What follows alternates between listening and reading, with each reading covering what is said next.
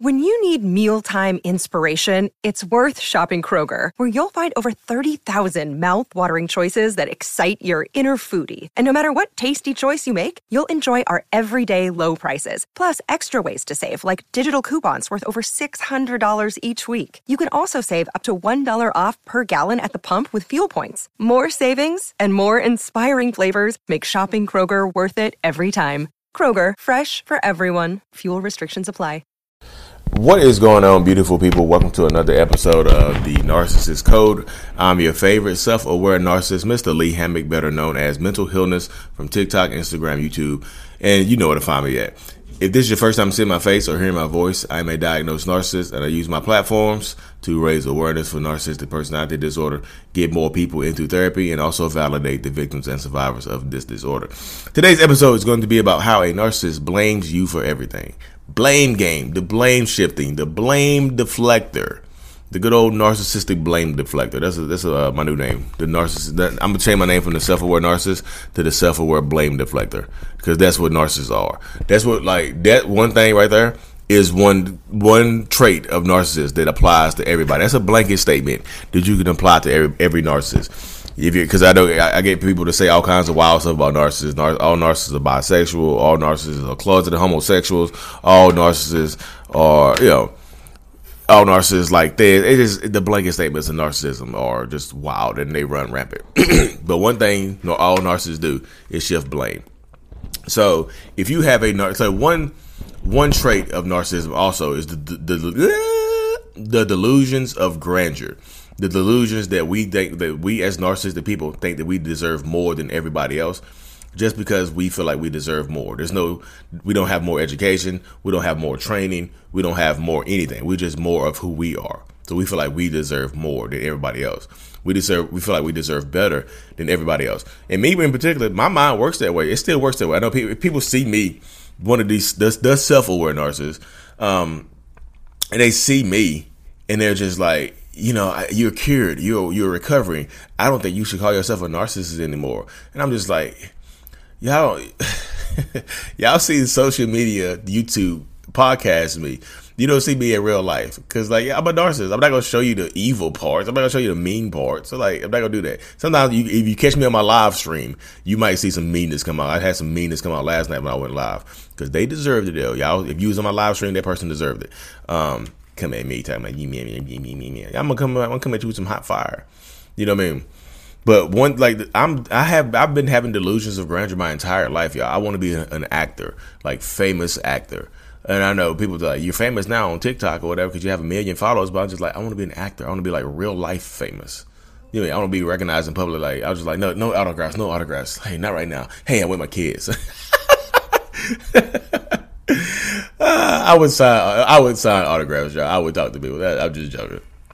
It's just funny. But the delusions of grandeur and the delusions of success, so we all have those. Every narcissist has those delusions that we want to be the best at whatever we do. We want to be the greatest at whatever we do just because we feel like we are the greatest. So you get situations like that where if a narcissist has a huge goal or a huge ambition that they set forth and they don't hit it, they need someone to blame, because Lord forbid, we know it can't be us, right? We didn't fail because we're not good enough. We didn't fail because we're not qualified enough. We failed because of you, my wife, my husband, my kids, anybody that's around me, my parents, anybody that's around me that I feel like I could blame for holding me back and me not hitting these goals. Got you. I didn't go to college because my mom wasn't able to pay for it. Boom. What about, what do you not try to get financial aid? No, I'm not doing financial aid. I'm too good for financial aid. Okay, cool. Sorry. You know what I mean? That's how it goes right there. Blame game. I used to blame my mom. I used to blame my dad for everything. You know what I mean? You harbor that. Like when I'm 36 years old. I can't harbor the anger from when I was 8-year-old pup. You know what I mean? 8-year-old young narcissist. You know what I mean? I can't harbor that right now. I have to let that go because I don't like people having power over me. If you harbor anger and resentment towards somebody, that person has power over you. And like I said before, I don't like people having power over me. That's one of my things right there. You cannot have power over me. You cannot have control over me. So I released my anger I release my hatred and my disdain. Am I still mad? So I can still get mad sometimes, but I have thought when I'm talking to people on one-on-ones, when I'm talking to people over Zoom, and they bring up their daddy issues and how their father wasn't there. Yeah, he gets on my nerves too. I'm just like a shark. They're like like a puffer fish. Oh yeah, like something, whatever animal rears it, like a copperhead, like a rattlesnake. I start shaking my rattle. Yeah, there you go. See, I got there. Y'all give me some time. I'll get there. You give me time. I'll get there. But I feel it, and I had to let it go because I don't like people having control over me. Because if you harbor anger towards them, if you harbor hatred towards them, they control you. They just do because hey Lee, how do they control me if I don't think about if I don't get mad and stuff like that? If I'm not with them anymore, how do they control me? How do they do that? Because they control your emotional state. Because when you think about them, your physiology changes, your mind changes. You like you say you don't just I don't just think about my dad and just like it's not just a passing thought. When I think about my dad, it's like a little anger started to bubble.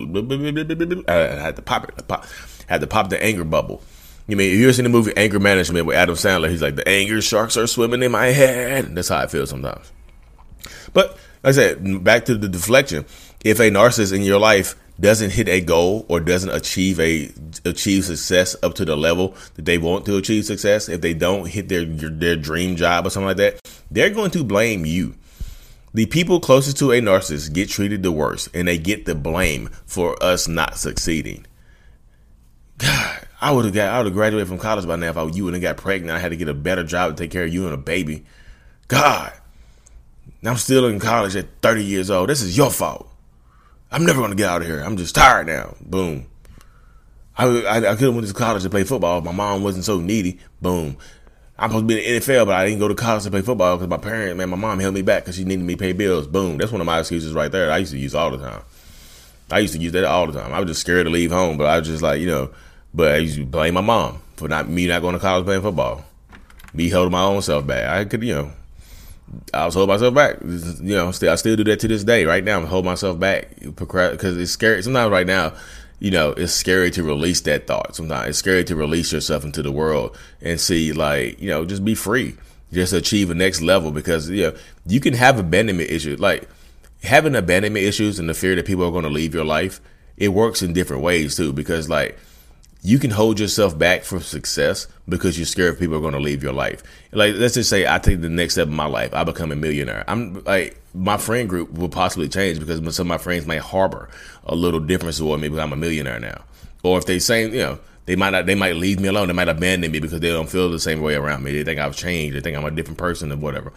There's a fear of abandonment for elevating as well. Because sometimes you get narcissistic people that will hold themselves back out of fear of abandonment, but you see how I can blame my friends right there.